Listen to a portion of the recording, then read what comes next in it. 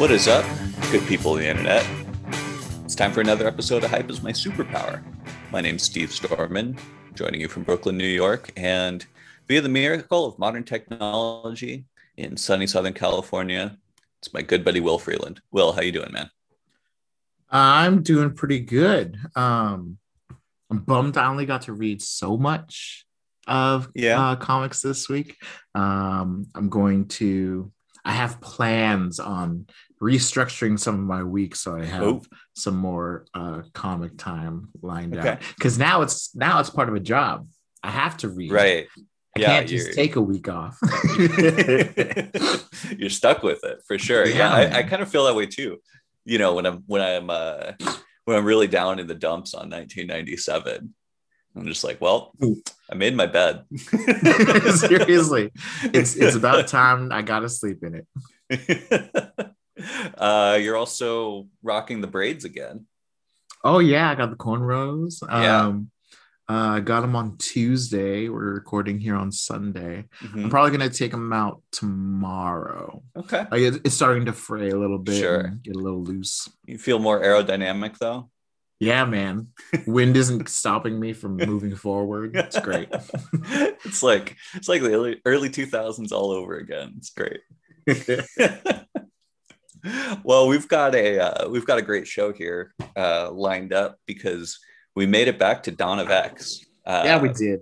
After weeks of over-promising and under-delivering on the first round of Dawn of X books, we threw a curveball and we didn't announce it at all. I didn't know it was coming until Will, you pinged me and said, hey, I think it's coming. And I said, well, if we're going to read 5, I want to read 6 because that seems like an end to the arc. And you're like, I guess we're reading both. And I'm like, yep. I'm dropping everything right now. Well, and like I said, the individual title, but the individual books, right. X-Men, the first volume is 1 through 6. Yeah. And all the other ones are too, I think. So yeah, we've got Dawn of X here to talk about. And what do you think? You want to jump right in? Or do you want me to go? Should we have that be the main course and do some appetizers? We should probably do some appetizers. Okay. You want to tell me how the rest of Spider-Verse went? Yeah. Oh. Okay. So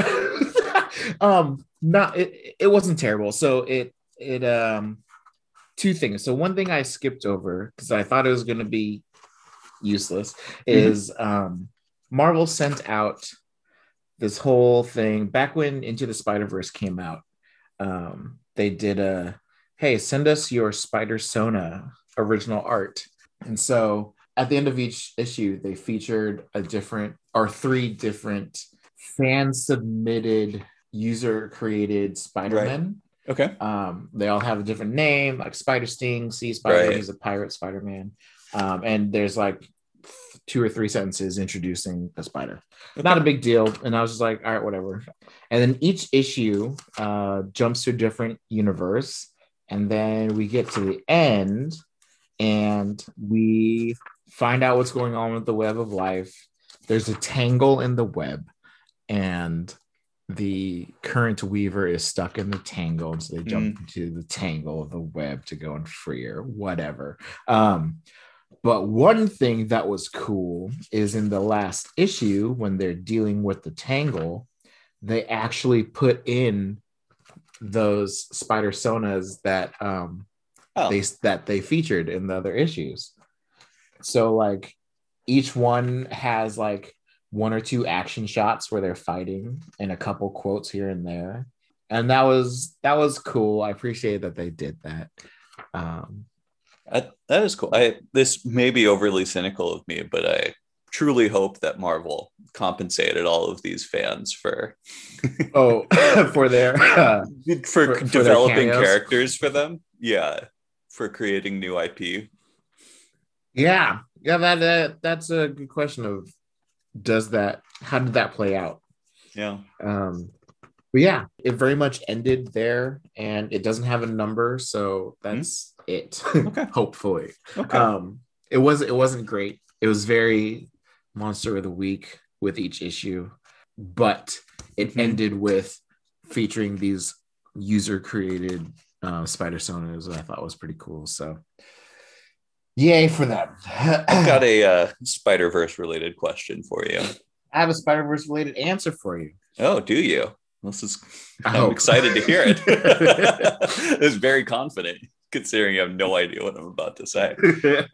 So on our last pod, you said that in all of these Spider-Verse stories, Peter Parker 616 is the one who jumps in and takes the lead. They all look to him for sort of to be the center of things, and contrast that with the Council of Reeds, where Reed 616 is a minor player at best. Yeah. In Will Freeland verse, oh dear, where do you think you'd stack up? What do you think the other Wills would be like? It would be how many of them would have actual legit superpowers? I like to think a good number of them. Yeah. Okay, so that's tough. So, like in the Will verse, there's an infinite number of possible me's, but generally, as far as the Wills that would be featured, they will be general variants on my core personality. Right. Yeah. Different turn here, a different twist there. So different thing emphasized or de-emphasized. Yeah, generally heroes. Oh man, what would a villain will look like? A villain. I'm going to edit that out. That was terrible. A villain will a baddie, an antagonist. There's one of me that would be just me, and there's one of me that would be like a Sinister Six kind of a thing. Master planner kind of thing. So what we haven't talked about on the podcast is that my self-declared street name is Catalyst, because I make stuff happen. I tend to say a different word, but I'm keeping our podcast PG. Cool. I make shit happen. So so as the Catalyst, I try to make good shit happen. Yeah. So unless there is somebody who grew up, if there's a Will that grew up being more confident and taking charge, then they would be a leader. Yeah. But when there is a lack of leadership, I naturally take the spot in my life now. So I would at least be like a team leader general. Right. I don't know if I would be the head. Yeah. But I'd be up there. Up there. Delegate to me what you need done, and I will get my team to get it done. Yeah. That's where I'm at. I'm perfect middle management. So I'd be up in the ranks like Spider-Gwen, Spider-Noir, Miles Morales. They led teams. Yeah. But they were not Peter B. Parker. Right. That's my answer. Okay. Middle management. Thank you. Thank you for your candid response. Salaried, but not making the most money. not on the executive team. No, it's not me. Some real stock options, though. Yeah, absolutely. Okay. Well, and that's it for you, right? That's besides Dawn of X, that's your the second half of Spider-Verse, and then 12 issues of X titles. Okay. Well, I read a good deal of 1997 this week, so I'll jump in on that. Kind of hit most of the titles, just a little bit of each. X Factor. So I mentioned last week, or whenever the last time I talked about X Factor was, that they all tendered their resignation from the government, faked their own deaths, and set off to be an independent agency. Still having Mystique and Sabretooth for some reason. Seems like you wouldn't want them around because, they're always trying to kill people. You're not about that life, but right. Whatever. Especially Sabretooth. Mystique goes back and forth more than Sabretooth does. Totally. That is a great point. And that's exactly how it's written in the title. Like, Sabretooth is literally just a homicidal maniac. And they're like, we think he's going to do better with us than with, sure guy. So they fake their own deaths. And I kid you not, 10 pages into the very next issue, they reveal themselves as alive to the government agent who's tracking them down. Oh, all right. Yeah, it's just like, whatever. Okay. I don't want to write them having to hide. So, yeah, some real questionable decisions. I also forgot to talk about Havoc. There was actually something really interesting about Havoc because he has not been part of the team for a while, but he's still in the book. So during Onslaught, or right before, he got kidnapped by Dark Beast, by AOA Hank McCoy, and brainwashed to be part of his new brotherhood. Eventually, he beats the brainwashing, but he's like, you know what? I'm not going back to X Factor. I kind of need to strike out and be my own guy. And I thought that was actually, it's kind of an interesting development. It doesn't make sense for him. Like it doesn't follow a complete straight line based on how he was written most recently as like, this would be the next decision that he makes. But I think it's an interesting development for his character because he's been a pretty nobody-ish wishy-washy character up to that point. And the times when he kind of has the most to do with the plot of a major storyline, he is brainwashed. He's turned into a bad guy, you know, like Inferno, he's taken over by Madeline Pryor's burgeoning psychic powers and becomes a love interest for her and, you know, fights against the X-Men. And then in Extinction Agenda, after he goes through the Siege Perilous, he emerges in Genosha and gets conscripted to being a Genosian magistrate and fights on the side of the Genosian government. And then Age of Apocalypse, I mean, he and Cyclops are both, you know, running the slave pens or whatever for Apocalypse, but Cyclops helps people escape. Havoc's jealous of Cyclops' position and is a bad guy the whole way through. So it's always kind of played as jealousy in crossovers, but he doesn't act that way otherwise. And so I felt like this was an aspect of the character that clearly keeps coming up for a reason, but that reason was never explored. So they're finally kind of doing that. I don't know if it's going to go anywhere or if it's going to be like an actually interesting development of the character, but I'm happy for them to give it a try. 2 extra data points for Havoc stuff. Are you familiar at all with the crossover event Axis? I know the gist of it. Red Skull stole Professor Xavier's brain, turned all the bad people good and the good people bad. Yeah. Well, not all, but a bunch. Sure.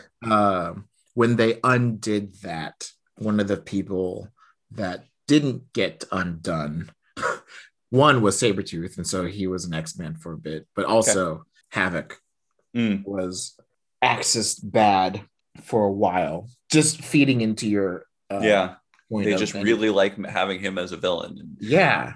For whatever reason. But like, he's so loosely used as a villain. Yeah. They're like, oh yeah, he's turned bad. They basically turned him into just a morally gray person. Right. It was really annoying. But then so there's that, and then also, and they finally flipped him just before Disassembled. But his time on the Starjammers, I would say, was one of the few times that he was able to like not be Cyclops' little brother. Yeah. You know, and so you have to take him out into deep space in order for him to get out of his brother's shadow. I mean, my God, Cyclops is a real shadow, a hell of a shadow. But yeah, he joined the Starjammers to go and fight Gabe, but you know, another brother. But in the same way that Annihilation gave Rich Rider the opportunity to become a serious war general, like get the experience to be an actual team leader. Right. Havoc had that same experience during like War of Kings. Yeah. So the next thing I read was a short arc of X-Men where the X-Men come across Shang-Chi. They're both meeting up with a mutual contact, a spy dude that both Logan and Shang-Chi knew back in the day. And they are hunting down a compound that Shang-Chi's father made. Shang-Chi's father is Fu Manchu, but in the comics, they'll never say Fu Manchu because he's a public domain character and they don't own the rights. And also, you know, he's a horrendous racist stereotype. But anyway, so Fu Manchu developed this thing called the elixir vitae, which has, you know, properties for endless life or curing diseases or whatever. And Sebastian Shaw thinks that it might be able to cure the legacy virus. And so he throws this bone to the X-Men through this other contact, saying, like, you can't let Shaw get a hold of this elixir vitae because he's basically going to privatize it and use it to make a bunch of money, hold the world ransom over this. Because at this point, everyone's assuming that after Moira gets infected with the legacy virus, Moira still known to be a human. Everyone is saying, oh, by the way, that's a really interesting knock-on effect for Moira later being revealed to be a mutant. Because she's the only human who ever gets the legacy virus. And everyone's like, oh, right, it's about to infect the human population.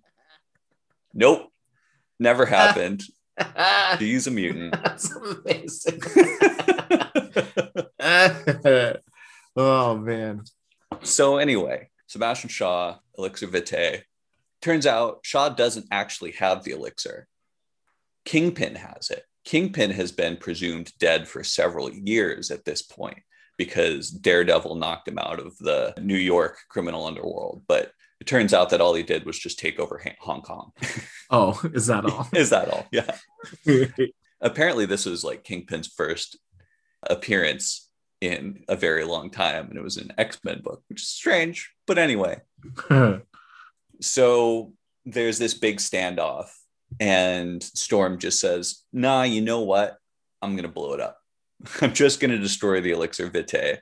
Nobody gets a hold of this if that's how you're going to be able to use it, because we're not going to be able to win this fight against Kingpin or this standoff with in the middle of Kingpin and Shaw right now. So she just zaps the whole thing and it's gone. All right. And a couple interesting notes. There's a character who popped up in this named Rory Campbell.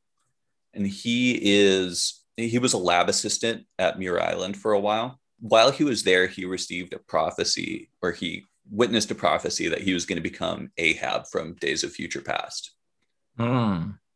And he's like, but I don't hate mutants. What the hell? I'm going to be a mass murderer. This is terrible. You know, he starts freaking out about that. He ends up losing his leg in an interrogation against a former acolyte named Spoor, which kind of like, oh, he's on his way to becoming Ahab. And it's an interesting sort of, you know, subplot of like, is it going to happen? Is it not going to happen? I think this is his last appearance ever, which is kind of a shame because I liked the subplot. But anyway, another thing I forgot to mention in Generation X 25, Mondo was killed by Bastion, who was just there for some reason. Never explained why. But then he kidnaps Jubilee. And so she's just kidnapped. She's gone. And they pop up together in like a little side scene of the X-Men story that I read. Just a little note running into Operation Zero Tolerance, which is coming up soon, because on their way home from the mission in Hong Kong, the Blackbird is intercepted by an Operation Zero Tolerance aircraft. Boom. Yeah. Next thing I read was Deadpool. I have to say that maybe it was nostalgia after all that made me read issue 1 over again and just be so charmed by it, because it's really just not keeping up that same level of enjoyment with me after these next 3-4 issues. He squares off against Taskmaster for the first time, starting that rivalry.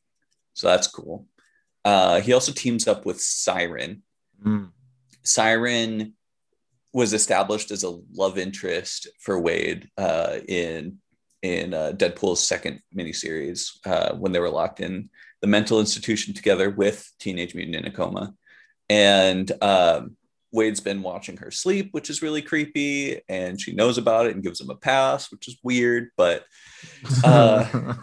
they team up together with the Weapon X doctor that gave him his healing factor in the first place, because his healing factor is on the fritz, and that means that his cancer is coming back. And so they get a vial of Hulk blood because it's gamma from his first mission when he stops that reactor in Antarctica, and that's supposed to, I don't know, whatever. It's pretty silly. And the whole time he's like, all right, like, I'm just going to kill this doctor once we're done. Like, he's dead. The guy's like, yeah, I deserve it. I was a real shit. And Siren's like, no, don't do it. You're going to lose your soul. And I just kept thinking, like, what a tired trope that is. Like, if once you kill somebody, like, you can never go back. Morally, yeah, you can never go back from that. Yeah. Exactly. And not that I think killing people is good or that I want more characters to kill people. I just think that it's not a thing that adds tension for me, you know? Yeah, right. Especially something like for a mercenary. Right. Like, come on. Excalibur. It's just, oh, it's bad. The Crimson Dawn. Okay, so Sabretooth was a captive of the X-Men for a while. He escaped, and Psylocke was like the only person in the mansion to fight him off. He gave her life-threatening wounds, and Logan was like, hey, I know how to fix you, but it's going to be terrible. And so they went to Chinatown and found this, you know, passage to this interdimensional thing and used some sort of mystical force called the Crimson Dawn to save her life. Well, the Crimson Dawn, some character, they call themselves the Dragons of the Crimson Dawn. It's not really clear how they are connected to it, but they all have the sort of red thing over their eye. They show up to attack Brian, Betsy's brother, in Excalibur. And I don't know, whatever. They beat him. It's fine. Yeah. It's really just like non-consequential. Not only non-consequential, just bad. Like, there's no reason to read this. It bothers me to read bad comics. I don't like it. It makes me hate my own, like, obsessive completionist tendencies. It's like, here's the thing. It's like Excalibur is like 18 issues away from cancellation, or no, less than that. It's like 12 issues away from cancellation. I'm just like, gotta just get there, chug my way to the finish line. Just gotta read through this schlock. Yeah. So, have you read anything that you are bummed has fallen by the wayside, like a character introduction or a plot point? Bits, you know, like Rory Campbell there. Caliban, who I'm about to talk about. Oh, okay. I really like childish Caliban, you know, because he grew up as a Morlock, right? Right. And he was basically a child and grew up goddamn underground. Like, he has no cultural understanding of anything, right? He's just like a baby. And he's a ward of X Factor for a little bit. And then he decides to join Apocalypse. Apocalypse makes him an offer to be able to have revenge for the mutant massacre and become a horseman. And he eventually breaks free of that. And he's like still hulking and massive from all the power that he got from Apocalypse's transformation. But he's still has like the mind of a child. And I really enjoy that character. And I think they got rid of him pretty quickly after his run in X-Force. But I'm really enjoying him on X-Force. I'm actually kind of starting to like whatever's coming next in X-Force, because we're officially past the Jeff Loeb run. I read a couple issues that were centered around this sort of love quadrangle between Warpath, Siren, Risque, and then, you know, Deadpool, Siren's other love interest. Because Warpath and Siren, like, he had a huge crush on her. She like didn't notice it at all. And like kind of tried to deny it, and then eventually is like fine. He meets Risque. She is just a terrible character at first. Like, she can't stop saying her catchphrase, "What's life without a little Risque?" Oh, Lord. It's like, are you a fucking Pokemon or something? Like, stop saying. Oh my gosh. Stop saying your own name. Yeah.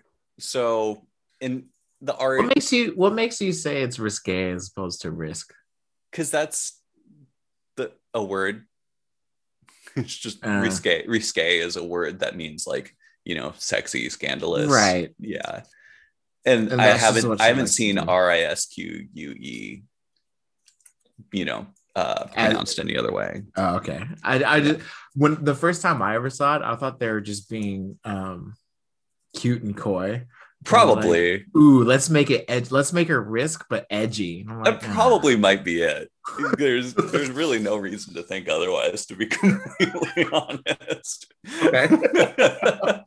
As long as I'm not like out of bounds on that. No, okay. Never underestimate comics writers'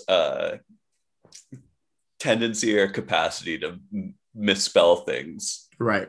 Well, it's always like on purpose. Is it chod or chode? It's definitely chode. Not just headcanon, like. Yeah.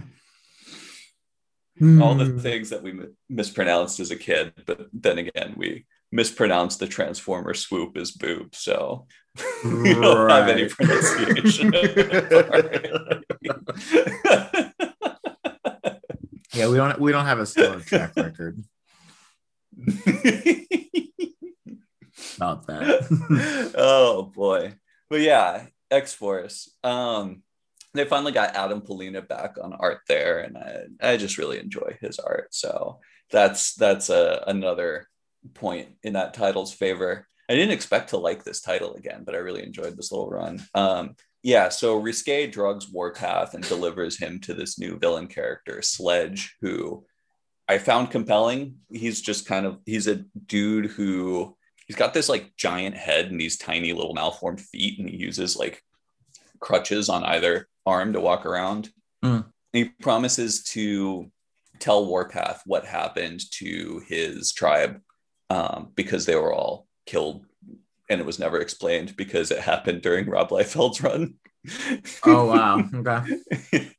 And so in addition to a favor to be collected later, and then it's just kind of left open-ended from there. And so it, like, you know, sets him up, like Risque has been working for him for a whole time, so he's like kind of built up off screen as a threat, and then or as, you know, like an interesting character, a player in some sort of game, and then he finally appears on screen and he's just like, we're not fighting, this is chill, like I know that this is like suspicious circumstances, you got drugged and brought to me, you're free to go, I just want to tell you this one thing.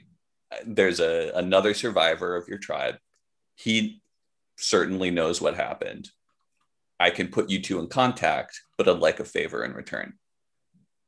That's a cool way to slowly build some tension, you know? And it's like, it's a plot thread that was left unresolved for way too long. So yeah. I like it when a plot thread can be, when a dangling plot thread can be used to set something else up, rather than like, because if it's just on its own, something like the 12, for example, which I'll get to eventually, but you know, the 12 was first dangled in the 80s in the X Factor run while the original 5 were still there. And it was mentioned by a Sentinel, and it has absolutely nothing to do with what the 12 turned into, but because it was left dangling so on and built up and built up and built up, they're like, okay, we got to do this at some point. Let's just do the 12. Come on, guys. And it's like, you're kind of if there was no editorial or creative intention to actually do this story arc in one way the whole time, then it's just never going to live up to its build up. So just roll it forward, turn it into something else. And to my earlier point about Caliban and loving Caliban, he starts playing piano and he's just playing this beautiful like Chopin nocturne. And then he has a seizure and everyone's like, what the hell is going on? And he has one again while they're tracking down Risque. And so this is, I don't know, a thing. The other thing that happened in the X-Force issues that I read, Domino is returning to the country after her limited series I was telling you about with her ex-husband and all that. Mm-hmm.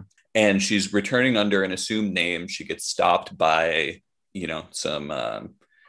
some big scary government agents. She gets delivered to GW Bridge, who's been hunting her in Cable very poorly for the entirety of the X-Force run, which is at 60 issues plus now, and keeps running into them and being like, like, I'm gotta let you go this time, but oh man. But this time he actually has a real reason to let her go. Well, first of all, he doesn't show up at this like stupidly inopportune time. He gets only her. He's in the position of power.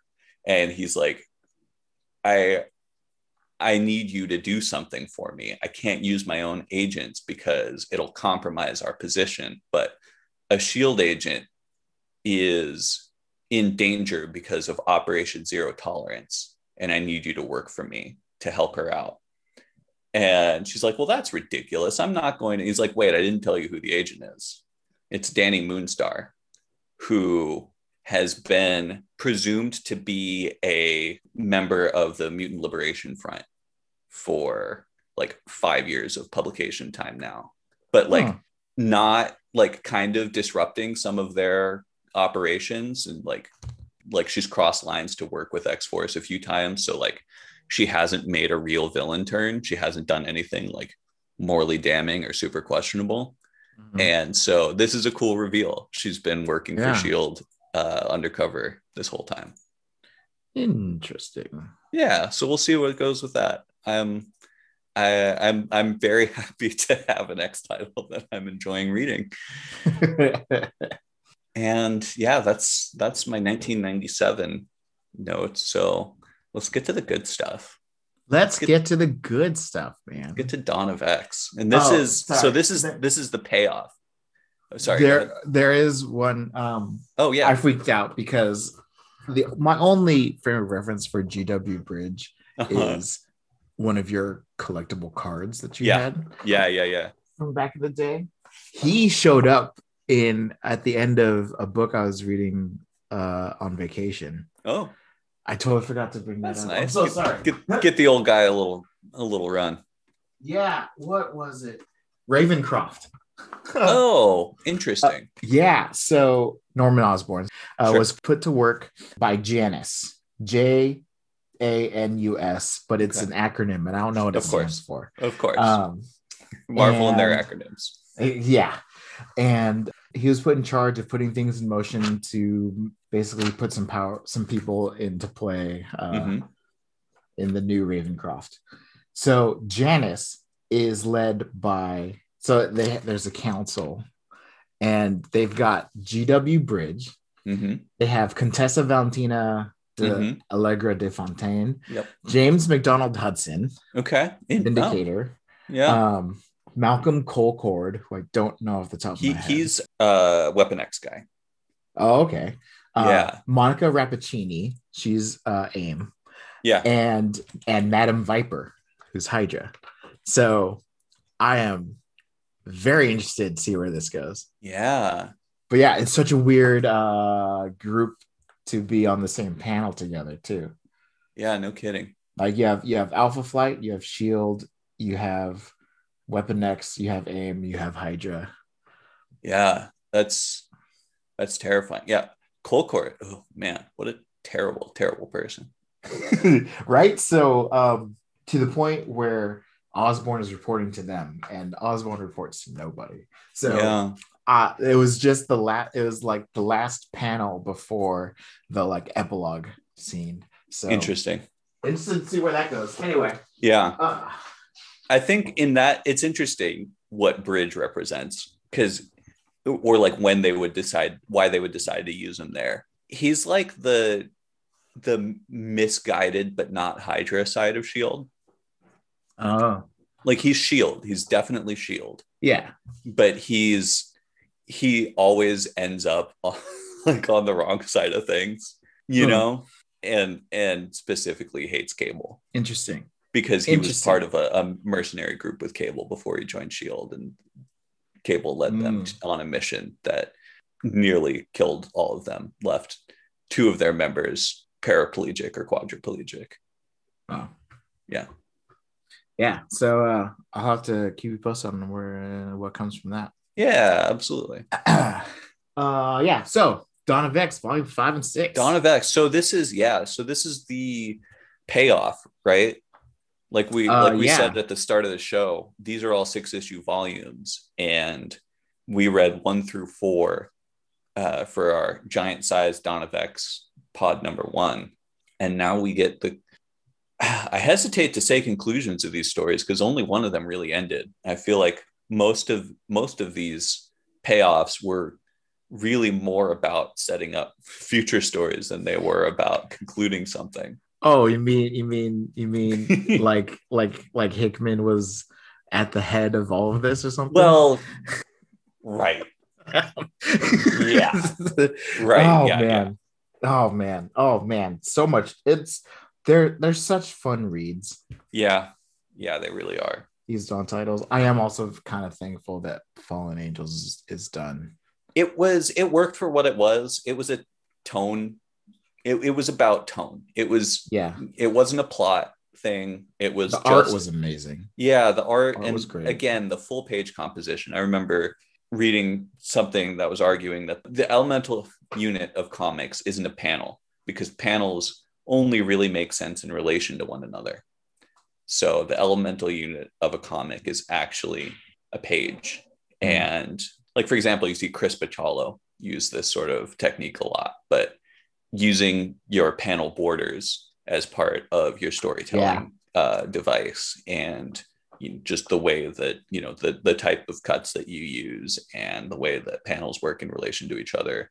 It told us a story, not with plot, but with tone. And I thought that was interesting, but didn't really have a whole lot to say about it besides that. I don't even think I took any notes on it. It was fun to see them pull in Husk and Bling because they're so rarely used. Yeah. So volume 5, and part of it is related to Fallen Angels, is the first time that there is an arguable disconnect in its connection to the X titles. Right. I was going to bring that up in terms of timeline and continuity. Yeah. With Laura Kinney with X-23. Yeah. Showing up in 2 titles. In X4 in X-Men number 5, she disappears into the vault for months and counting. Yeah. And she's still being published in Fallen Angels, and the release schedule of these, it makes you think that this is all like pretty meticulously plotted in terms of a sort of ongoing shared continuity timeline between all of these titles, and this is sort of the first pinprick in that makes you say, no, wait a second. Yeah. I mean, it's funny. So I'm flipping through X-Men issue 5 right now, and there's so many boxes that say later. So like as long as she, because of what happened in issue 5, as long as she doesn't show up again, then we're fine.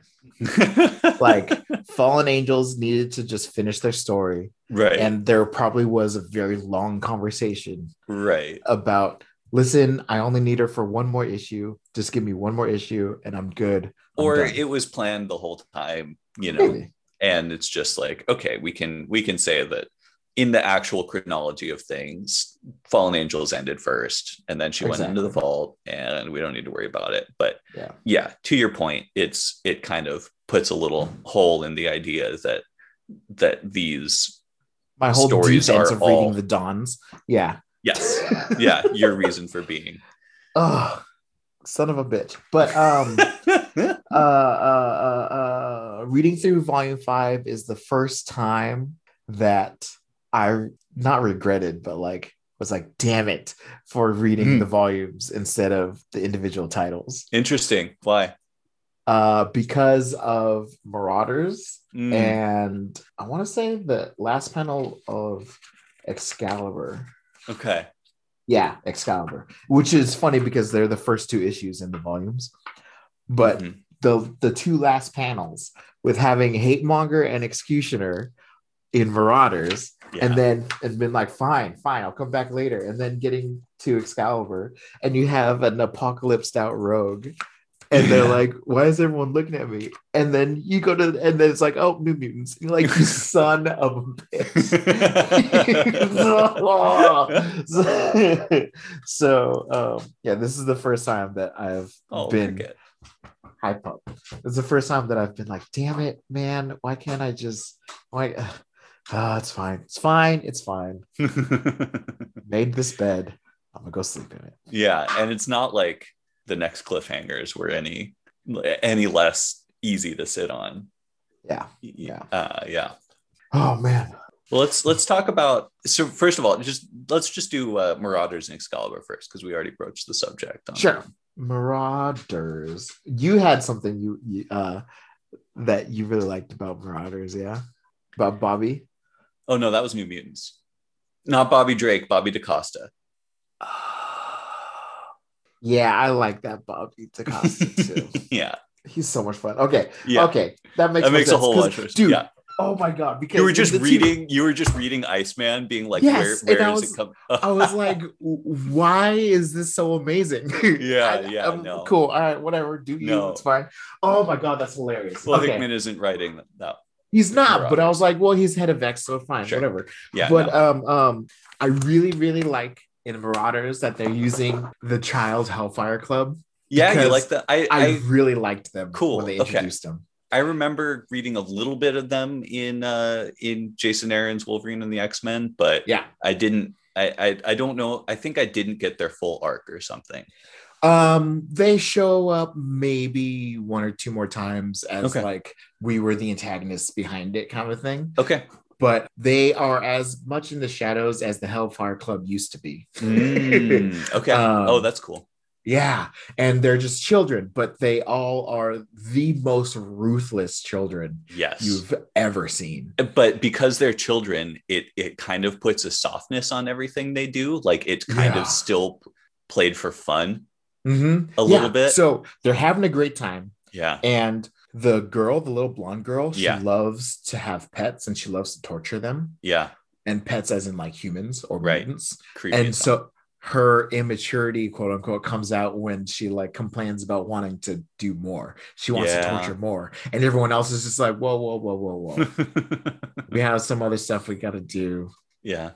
You'll get your playtime later. And she does like the pouting and stuff. Like I'm so excited that they / Hickman did not forget about them because they were so like, with like Shaw having been out of the picture for so long and then brainwashed to be an X-Man and Emma spending all this time as an X-Man, the Hellfire Club just wasn't really a thing. Yeah. And so these kids coming up and basically making their own Hellfire Club, just, it was so much fun watching this reborn Hellfire do its thing and do on screen. They became like my Hellfire Club.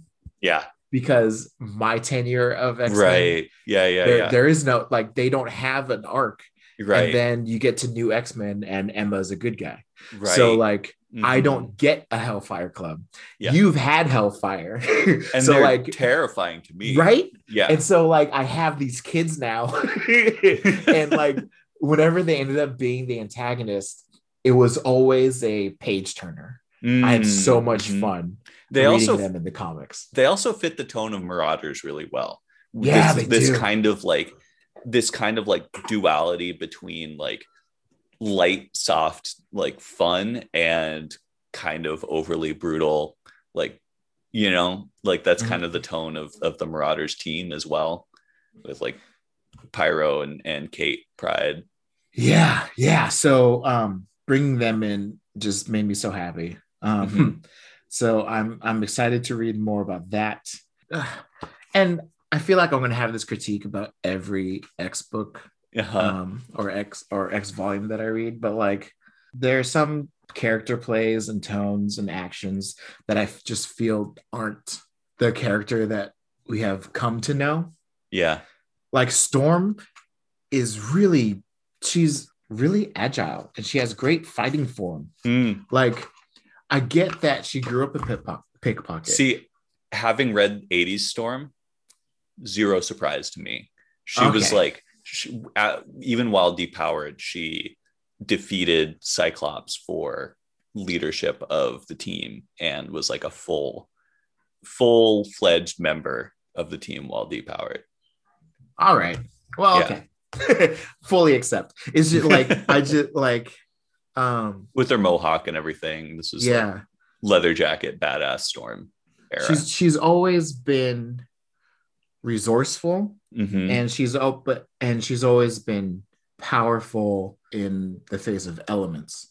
And every once in a while, they'll be like, I didn't always have these powers, and she can sword fight.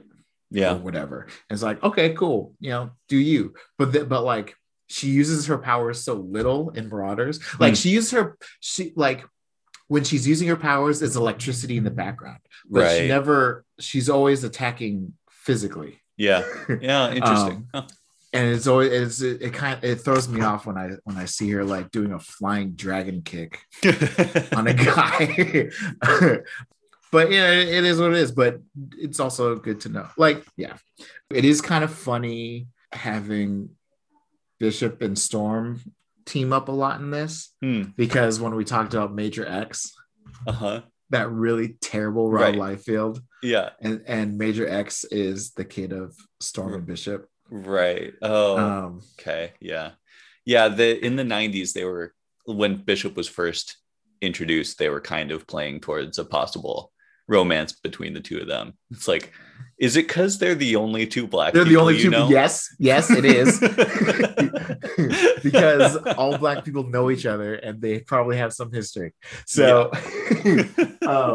the atrocity that is Major X just lingers in the back of my mind whenever I see Bishop and Storm have to pair up and go do something, and I'm just like, stop it.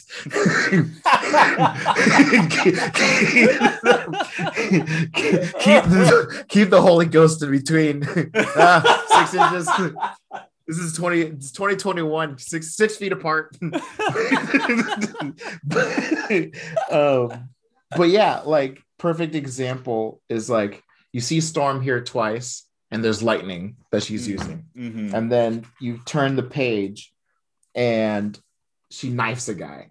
I mean, she gets shot because she got depowered. But like, that's also kind of a 90s or 80s characterization of her, where it's like her powers aren't always totally under her control. And when she gets in like kind of a riled up emotional state, like just weather will start happening ambiently around her because she's having some feelings. Also on Marauders, the predictable full heel turn from Shaw. I mean, we knew it was coming because he's been scheming the whole time, but we didn't know the extent of it, like, or how fast, and the idea of like, yes, I'm coming for the second council seat because that's how I get the third. I know. He's just like, oh well, no, all right. Yeah. And the other line from Shaw that I really liked was when he said, like, look, no one wants to sit across the table from a telepath. Somebody sits down with me, and they at least know what they're seeing when they see me. They see money. Yep. They see ambition. And I was like, ooh, like that is a really cool self-aware moment, but also just a statement for what Shaw represents to mutants and why he is on the Quiet Council. But why he's on the council, and also like how he could be at the same level of a telepath in the Hellfire Club. Absolutely. I mean, like, good God. I mean, wealth is a superpower. You're not going to convince, and his history of shady dealings with like the Sentinel program and all this stuff, like I was saying before, with the privatizing the cure to the legacy virus, like he's always had this aspect to him, and it's really cool seeing that character having a role in Krakoa that is part of the story, because that's a person in the world, in the real world, very much so, and it stands to reason that they would be grasping and clawing for power in this other setting as well. Does this, and several other things that we'll get to in Dawn of X, but does this kind of allay your concerns about everything in Krakoa being a little too hunky-dory, this era of good feelings not being trustworthy? Yes, but not as much as some of the other titles. Yeah. Like, I never trusted Shaw to do the good thing, right, in the first place. Mm-hmm. Not that I should have trusted any other villain to do any good thing, but like he's in it for the Hellfire, he's in it for the money. Mm-hmm. But I guess I am surprised to see how much he's like, the position he has isn't enough. Yeah. And that is interesting. Mm-hmm. And it absolutely, the moves that he's making and his supposed end goal is not the Krakoa way. Yeah. And so where that's going to end and how that ends is going to be real interesting. Absolutely. Anything else on Marauders? The one other thing that I want to bring up for Marauders before we change subject, and let me know if you have anything else too, but the mortality of Kitty Pryde, and the how they make mention of like, why do you think everyone is lined up to protect you right now? They don't think they can bring you back. I know. Just it made me realize how much tension that adds to a story. And it's like, but also conversely, how little comic book deaths normally add tension to a story, because you always assume that the character's coming back, unless there was like a big press release and a million stories on the internet, and the title is called Death of Character Name, to just really like obliterate any tension that may have shown up naturally. Yeah. Well, honestly, with non-main characters, deaths tend to mean something and can mean something. Mm-hmm. Like, God, the death of Beak in New X-Men. Yeah. Or Astonishing X-Men. Mm-hmm. Oh, that was Wing, right? Wing. Committed suicide. Wing in the Danger Room. In the Danger Room, yeah. Yeah. Like, and also, I don't think she's been back. No. Probably at some point in Krakoa protocols. Yeah, I'm sure he's on the list somewhere. Yeah. Yeah, so the impact of death tends to be reserved for the side characters, which is weird. Mm-hmm. But also because main characters are going to get brought back because soap opera. Yeah, exactly. But with this death of Kate, or drowning of Kate, we don't know if she's dead. We don't know if she's dead. Oh man! The cliffhanger though. Well, the way it was presented when it says, and first putting poor Lockheed in a oh my gosh, what an asshole! Yeah. So, there was a part of me that when she's like, when her eyes are rolling back, and off panel it says perhaps Kitty, I thought that was gonna be a speech bubble from in the water, and I thought it was gonna be like Namor or something, being like, "Why are you here?" Mm-hmm. But then it just shows Shaw being all content with himself, and I was like, "Fuck off, dude." But yeah, man, I really, really, really, really, really hope that the next issues explore why she can't walk through the gates. Yeah, I'm also strongly considering trying to learn the Krakoan alphabet. That they don't translate anymore. After issue 3, after volume 3, they stopped translating. Like, we expect you We expect you goddamn scrubs to know this by now. Legit. I mean, we're moving on to Excalibur. Yeah. But in Apocalypse's notes, he lists 3 things in Krakoan, and I legit pulled up the Krakoan alphabet to see who he's talking about. And he said Monarch. The first one was Monarch, okay. and then the second one was Exodus. Oh. And then the last one was Krakoa. So it's referring to updates to previous methodology. Include at least 1 Omega level mutate, and he puts Monarch. Include mutate assistant of advanced age, and he puts Exodus. Include components of Krakoa to protect and sanctify Magicka Superior. Interesting. Cool. Thanks for translating that one. Oh, you're welcome. I would never. I was just gonna skip right by it. I can't, dude. They're doing it all the fucking time now, and they don't translate. They're not translating. They're just. I'm gonna learn it. I think I'm gonna print it out and put it on my wall. That's a good idea. Maybe I'll do that too. Okay, Excalibur. The rogue situation plays itself out as Apocalypse goes splat. Interesting the way his scheming. Apocalypse kind of, I love the line from him where he's like, lying is beneath me. That was great. Yeah, it's very doomy. Yeah. I've never known Apocalypse to be a schemer. Yeah. But his actions feel very Apocalypse. Yeah. Like, I don't know. I'm having trouble trying to wrap my head around how I feel about what Apocalypse has done in this arc. Yeah. Like, he's acting very Apocalypse and very like mutant magic superior, and that's on brand. Well, magic is new for him, as far as I know, just to this. Okay. Has he ever? So yes. Has he ever messed with magic? Yeah. Okay. Yeah.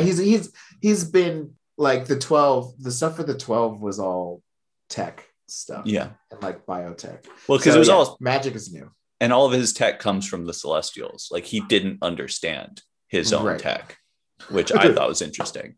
Yeah, he'd just been around it long enough that he learned how to use it, but he didn't like reverse engineer very much. So yeah, his obsession with magic, I guess, is pretty new. But like, it's just a form of power that he doesn't already have, is my take on it.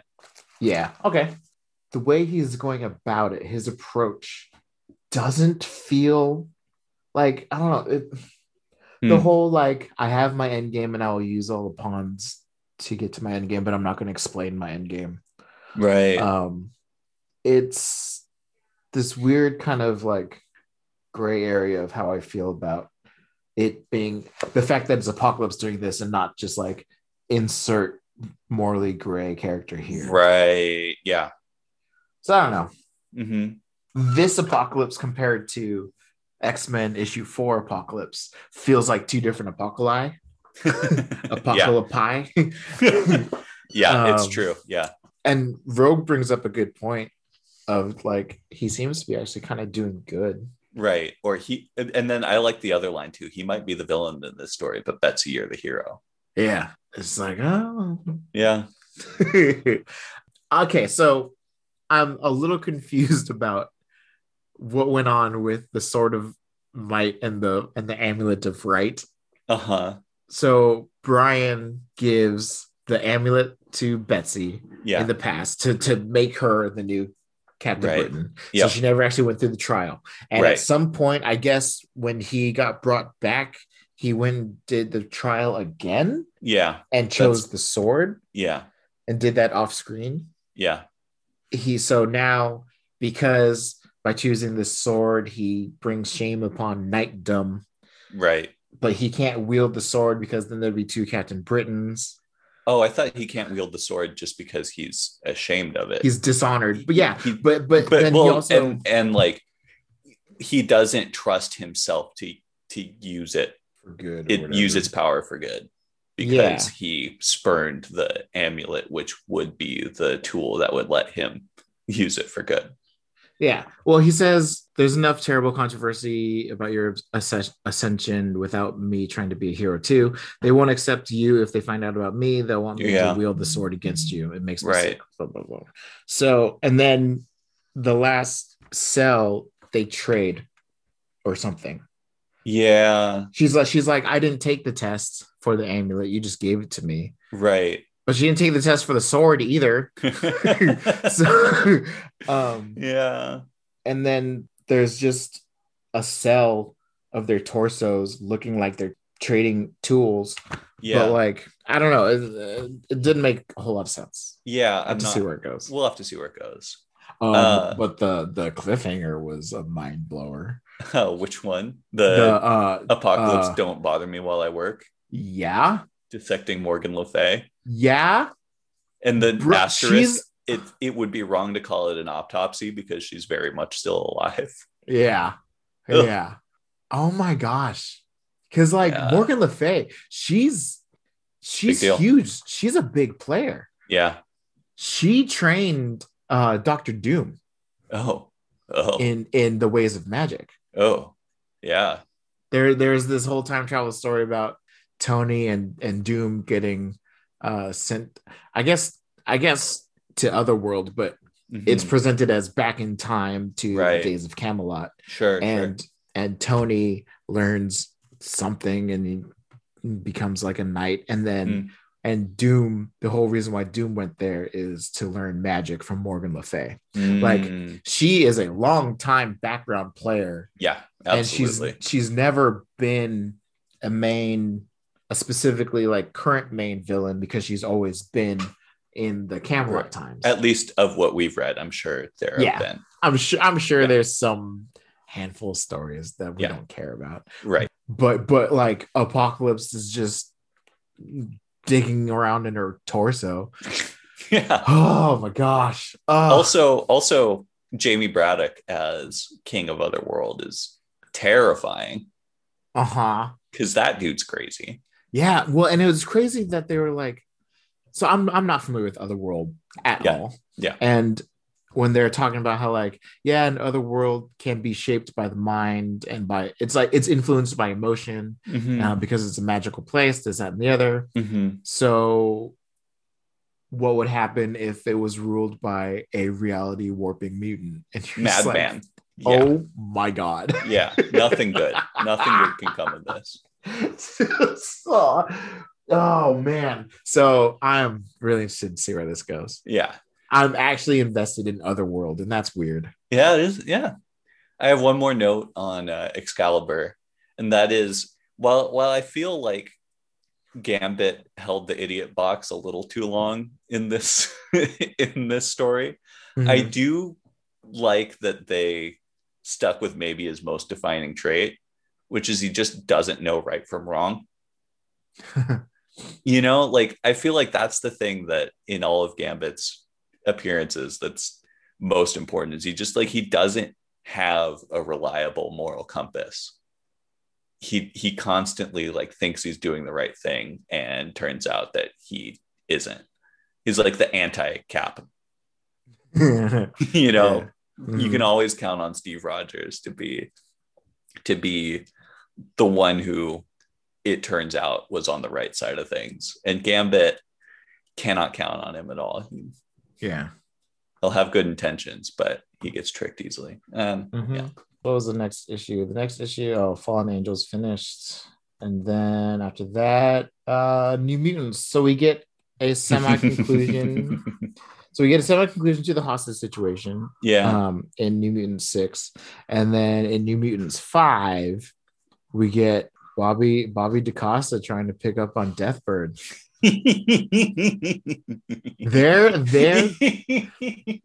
Their dick comparison was hilarious. When he's just like, I can buy small countries. It's kind of a big deal. And it's just like, I buy planets. It is a big deal. Oh my God. So it's great. This is why I just love reading this New Mutants title. It's pure writer porn. This is like this is just Hickman having a just way too much fun. Like sometimes as a writer, sometimes you just like you find a character and you just hit a voice that just tickles you, and you can just sort of channel that character and just keep going and write them in any situation, and you constantly have just interesting and fun things for that character to say. And you can feel Hickman vibing on this character and just being like, yes, and this, yes, and this, yes, and this, Bobby. And yeah. It's writer porn. I just love watching that go. It's like Peter David with Strong Guy is a similar sort of thing. You just can put a writer who just has this perfect affinity with this character, and like, yes, it's very different from how Bobby's written by any other writer. I don't care. All his other all his other appearances, all his other characterizations, retroactively non-canonical. This is the definitive Bobby DaCosta. I'll take that with me to my grave. I will agree, but I really did like AIM Bobby. Yeah. AIM Bobby was a lot. AIM Bobby was this Bobby, less sex, more money. Yeah. Like the same ego. Yeah. And just being like, well, it's fine. I just bought it anyway. Like,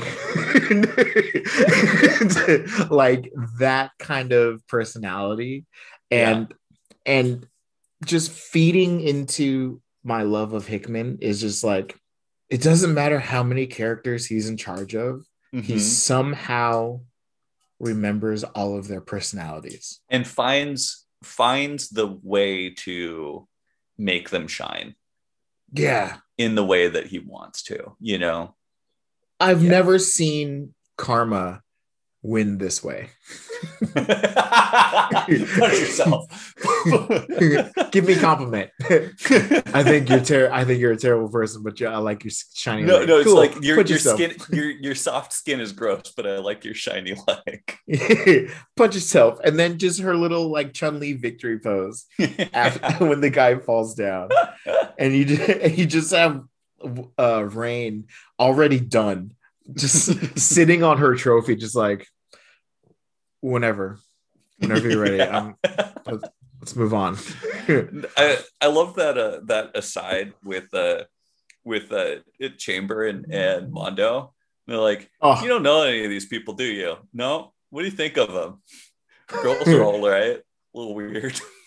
Magic's a little intense. What do you think of the guys? Yeah, they're shit. Cool. Terrible. You want to people. help them out? Nah. Let's get a drink. Yeah, that was another cliffhanger too. And then the very last freaking thing. Well, I'll tell you, another issue of New Mutants. See you next month. And the next issue is cleaning up the armor. I think that's Angel. Just to fuck with you. Yeah. Well, he did. Yeah. Not okay. Oh man, it's so much fun. Yeah. Okay. X-Force. Okay. X-Force. Generally, I like it. Yeah. I have a couple of gripes. Mm-hmm. I've already talked about the main one. Yeah. But like, especially in issues 5 and 6, Beast is really leaning in on this X-Force thing. Yeah. This is the reason why he left the X-Men. And now he's leading it. Yeah. Like it's Yeah. It's okay. This is how I'm going to meet myself in the middle for something that may not even happen. Right. If Xavier's convinced that X-Force is needed because he is, right, then he needs Hank will a capable. Follow. He needs a capable person at the head of X-Force. Yeah. And so he tweaks Hank's mind to be dedicated to the point of breaking the rules, to being willing to kill humans. Yeah. In order to get the job done. Mm-hmm. If Xavier has messed with Beast's mind to make it so he knows Beast will follow Charles to the grave, and so get him so dedicated that he will compromise his own morals to lead this team, then I'm okay with the Beast and X-Force. Other than that, like it's a far fall. Yeah, it's so different. Yeah, from every other Beast we've gotten. Yeah, he's not the one. He's not the attacker. He's the pacifist, intelligent guy. Right. He's the tech guy. He's the science guy. Yeah. This isn't the Beast that we've had for 70 years. Yeah. It's so different. Of all of the characters we've gotten so far in the Dawn titles, Beast feels the most different. Even more so than the villains. Yeah. More so than the villains, more so than this Xavier. Adult Kate Pryde. Yeah. So Xavier, maybe Xavier's like, I don't trust it. I don't know. So here's okay. So it's all the helmet. It's all not being able to see that man's eyes. It's not being able to see the man's eyes. Absolutely. However, the rebirth issue or arc that brought Xavier back. Yeah. Where he just decides he wants to go by X. Yeah. Okay. The one before Dawn of X. Gotcha. Yeah. Just before Dawn of X, his latest rebirth. Well, not the one during Dawn of X where he gets killed. No. I have some thoughts on that in a sec, but that one, it was very much questionable of the kind of man that was reborn as Charles Xavier. Okay. The bullet point version is Uncanny X-Force gets involved with fighting Shadow King. Turns out Shadow King has Xavier's psyche or astral form imprisoned on the astral plane. Okay. David Haller finds out Legion. And Legion finds out and goes and recruits like Phantom X and Psylocke and Warren Worthington and the current X-Force team. Yeah. And says, let's go and save my dad. Yeah. Using Haller's reality warping powers and Xavier's telepathic abilities, they take over and rewrite Phantom X's body. And that's how Xavier came back. Huh. He was using, before he died, he was using Phantom X's body. His speech bubbles were inverted. They were black background with white text. Oh, okay. That's creepy. He's walking away and Psylocke reaches out telepathically. He's like, I'm kind of nervous. Is this really you? And he's like, trust me, this is me. I have some things I need to do. I prefer to go by X now. I'll see you later. And he walks off. Oh. Like, he's not happy. He's not loving. Yeah. He comes off very cold. Yeah.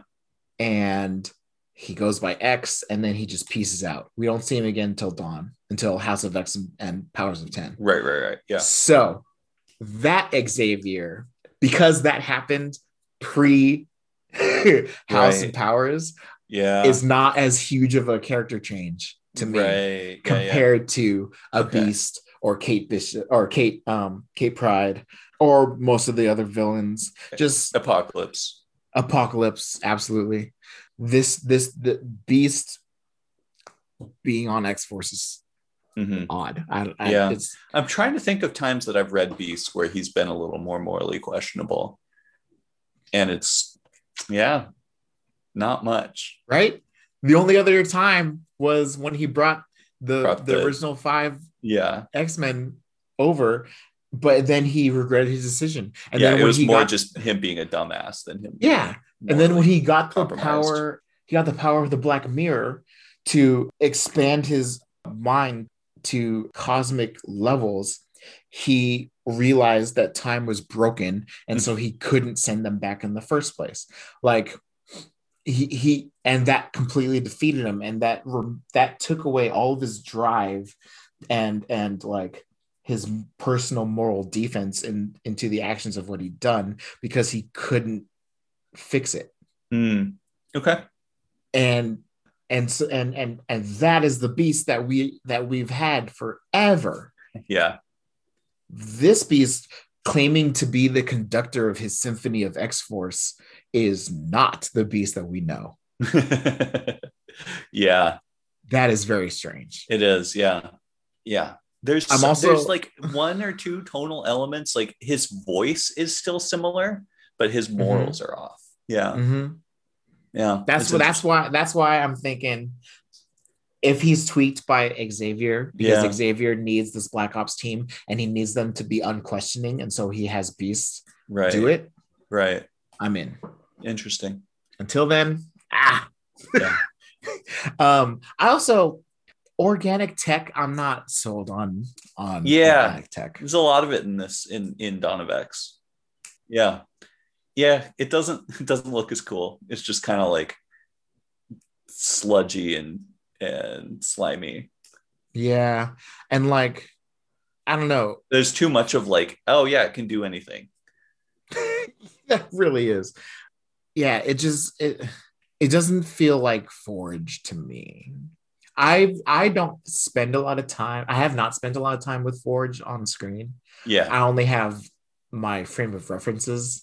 Yeah. And the two defining characteristics of Forge for me is he is devout Cheyenne and very strong shaman. Shamanic magic. Very, very strong in his Native American roots. Yeah. And he can invent tech. Yeah. Any tech that he can think of, he can make. Right. And that was his mutant ability. Yep. This Krakoan tech thing doesn't. It's a little bit of a disconnect for me. Yeah. I'm with you. And we talked about Forge in the last pod a little more, or maybe the one before. Some more notes on X-Force. Like I was saying before, with this just sort of like the lack of tension in character deaths, it's interesting to me how that's doubly so in Krakoa when like Wolverine gets cut in half and you're like, yeah, he's fine. It was really brutal when he got put back together. Oh my gosh. It's interesting to see Quentin Quire's head blown off and you just be like, yeah, he's on his way right back. And let's see what else. Black Tom. The little blurb that they had on Black Tom. The insurgency of Black Tom Cassidy. It makes sense to me now that they would give his job to a crazy person instead of like we were talking about, like, why don't they give it to Fauna or whoever? Mm-hmm. It's because the job drives you crazy. Yeah. So you may as well give it to somebody who's already off their rocker. It's funny because I feel bad because I don't think I ever knew that Black Tom's powers were plant-based. My only it's so funny because I feel like every time we talk about a bunch of characters in Dawn, it's going to be my only frame of reference is because and then I'm like my only frame of reference. I know, right? That's why we're perfect together. Exactly. But, like Black Tom hasn't shown up on page with the exception of the X Factor story where Layla brings him back. That was Tom, right? No, that was Fitzroy. I was getting the two mixed up. Because doesn't Fitzroy he's got the armor? Yeah, the time yeah. Right? Okay. Because that's the toy that I was thinking of. is the light green green armor. And in my head that was Black Tom.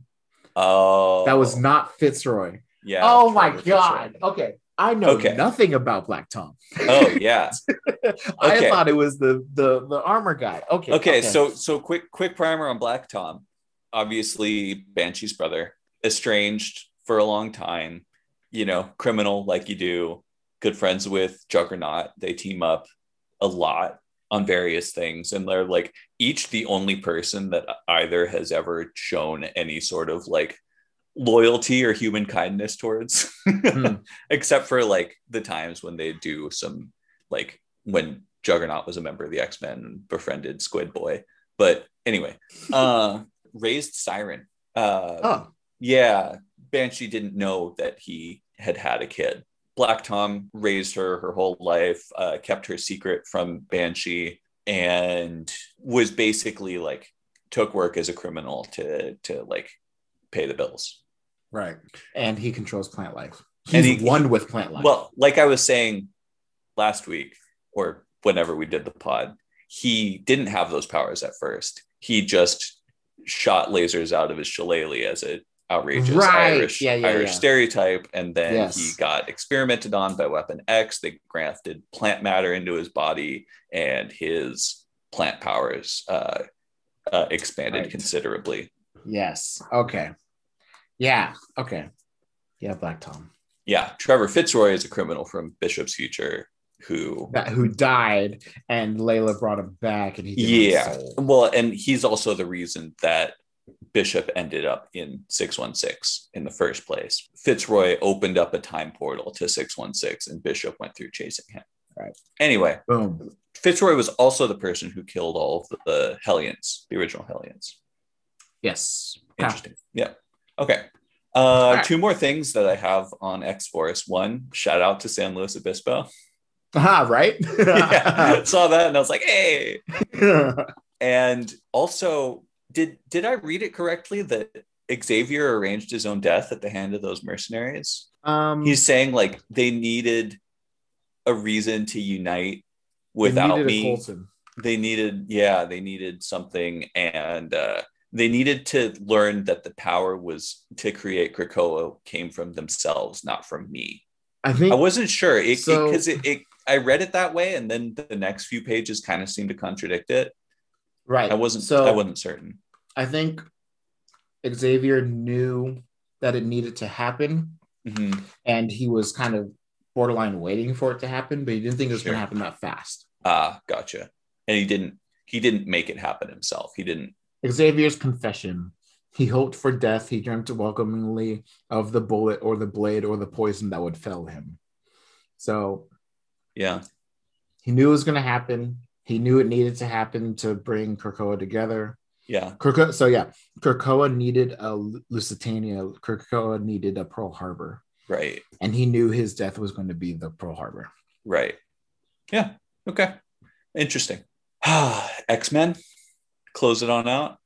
X-Men. This was the series that I had the least notes on, and it wasn't for lack of interesting things happening. I don't know where to start. My notes are for this 7 words. And I broke it up with line breaks. First line is I mean ellipsis. Second line is Vault and Mystique. And third line, we already covered, X-23 chronology. Oh, by the way, I love when they call her X-23 and she's like, actually, I'm Wolverine. And Logan's just like, get him. That was so much fun. Yeah. So the Master Mold facility, or the Vault. The Vault. Oh my gosh. So I looked up the Children of the Vault because I knew that I'd seen that name before, but I didn't remember it. I couldn't place it. They were in like a 2006 story.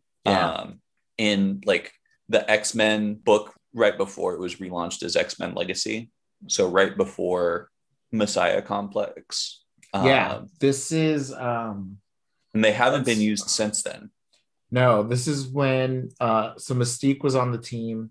Oh God. And but the second time, not during Milligan's run. Okay. Yeah. This is also when Iceman reconstituted himself from Mist. Okay. He got destroyed and he came back from Mist. And he said it was hard to breathe, and Mystique kissed him. Oh yeah. It was how the issue ended. It was really, or at least the scene ended. It was weird. But I don't remember specifically much about the Children of the Vault in their previous appearance. Yeah, I'm mostly going off of the information that Hickman gives in this issue. No, yeah. So they were introduced literally like in that storyline, but as in implied to be major players. Like they Okay. could be major players. Oh, interesting. And so bringing them back for issue 5 is awesome.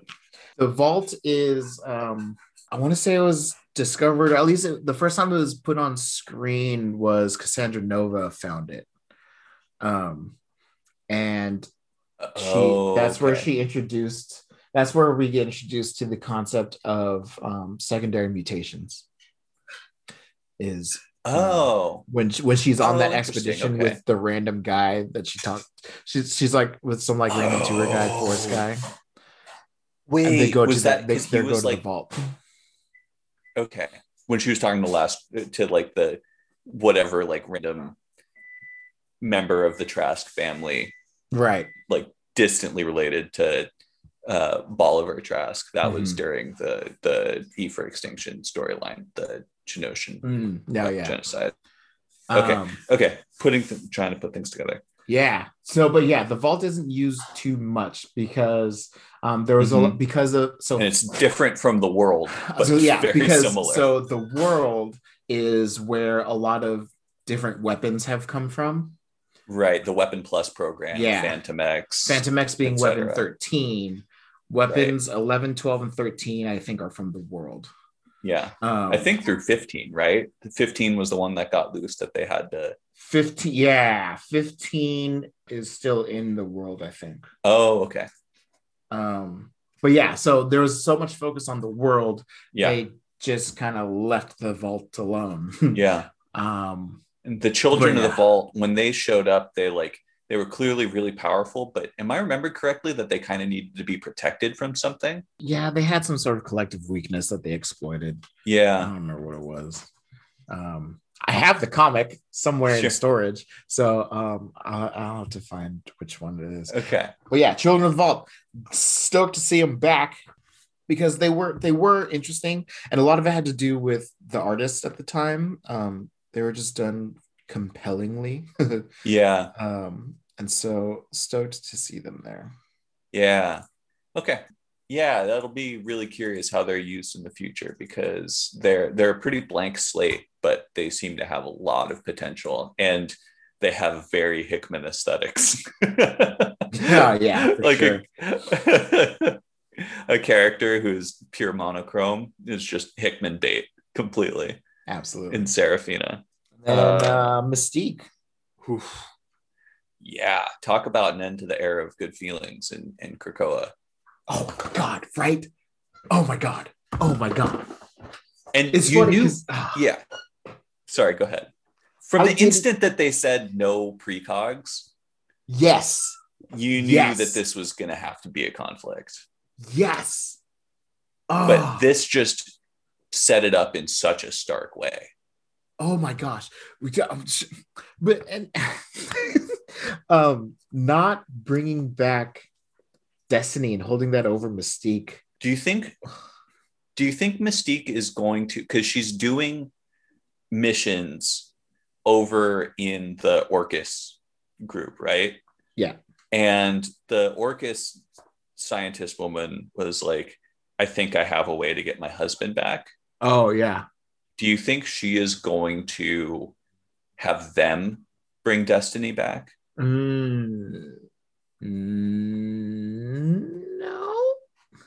Okay. And also, when the hell is Moira going to show her face again? Yes. Because like the only reason that they're not bringing Destiny back is because of Moira. Like Moira's insistence, no precogs. Moira wants to be the single source of truth as to, you know, the future that they're trying to avoid or trying to create. Like she is establishing herself as a monopoly on that information, on the future. Yeah. And, you know, having other precogs undermines her in that. Gosh, dude. Oh my gosh. Just to have Xavier be the one to say, and she will return when you have earned it. Yeah. Brutal. It's absolutely X, man. Brutal. It's X. It's not the Xavier we know. It's X. Oh my gosh.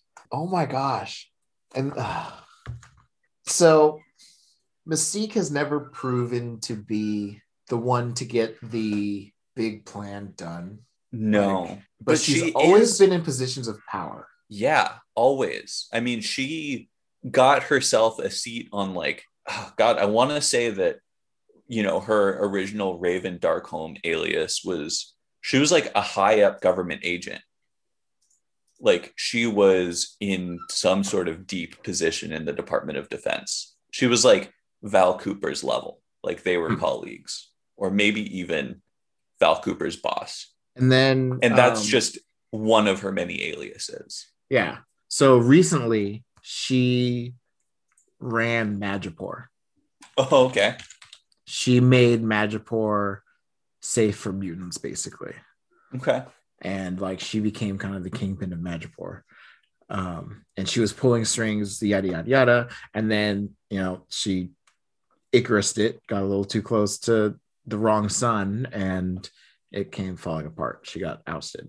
Okay. I went on the wiki now. She was the deputy director of DARPA, the Defense Advanced Research Project Agency. Yeah, like what I want to see, or what I think what we might see, is she's going to start recruiting in the shadows, or at least planting seeds of doubt. Yeah, make a brotherhood. Yeah, I don't think she's going to be the one to burn it all to the ground. Yeah, like Destiny told her to. Yeah, but I strongly believe she's going to play a she's going to be the MCU Zemo of Krakoa. She can't topple the mutants. More powerful men than her have tried. Yeah. But they can defeat themselves. Yeah. I totally agree. Oh man. Just oh man. Hickman. And it's interesting to see Mystique.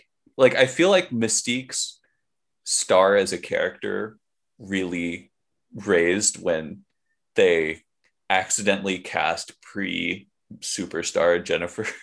Why am I blanking on the actress's name? Jennifer Lawrence. Yeah, pre-superstar Jennifer Lawrence to play her. And then she did Hunger Games, and they're like, oh, we have to keep putting her in bigger roles in the movies where she may not, the character may not actually fit. But it is actually warranted, considering her place in mutant history. Yeah, but because in 616 she doesn't age because her genetics are fluid. Right.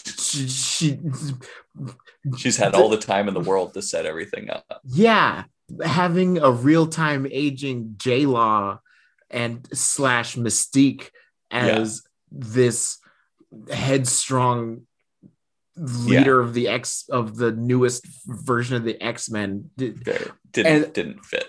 Did you watch Dark Phoenix finally? I did. I watched it on an airplane. It was. Did you notice that they killed the shapeshifter? Yeah.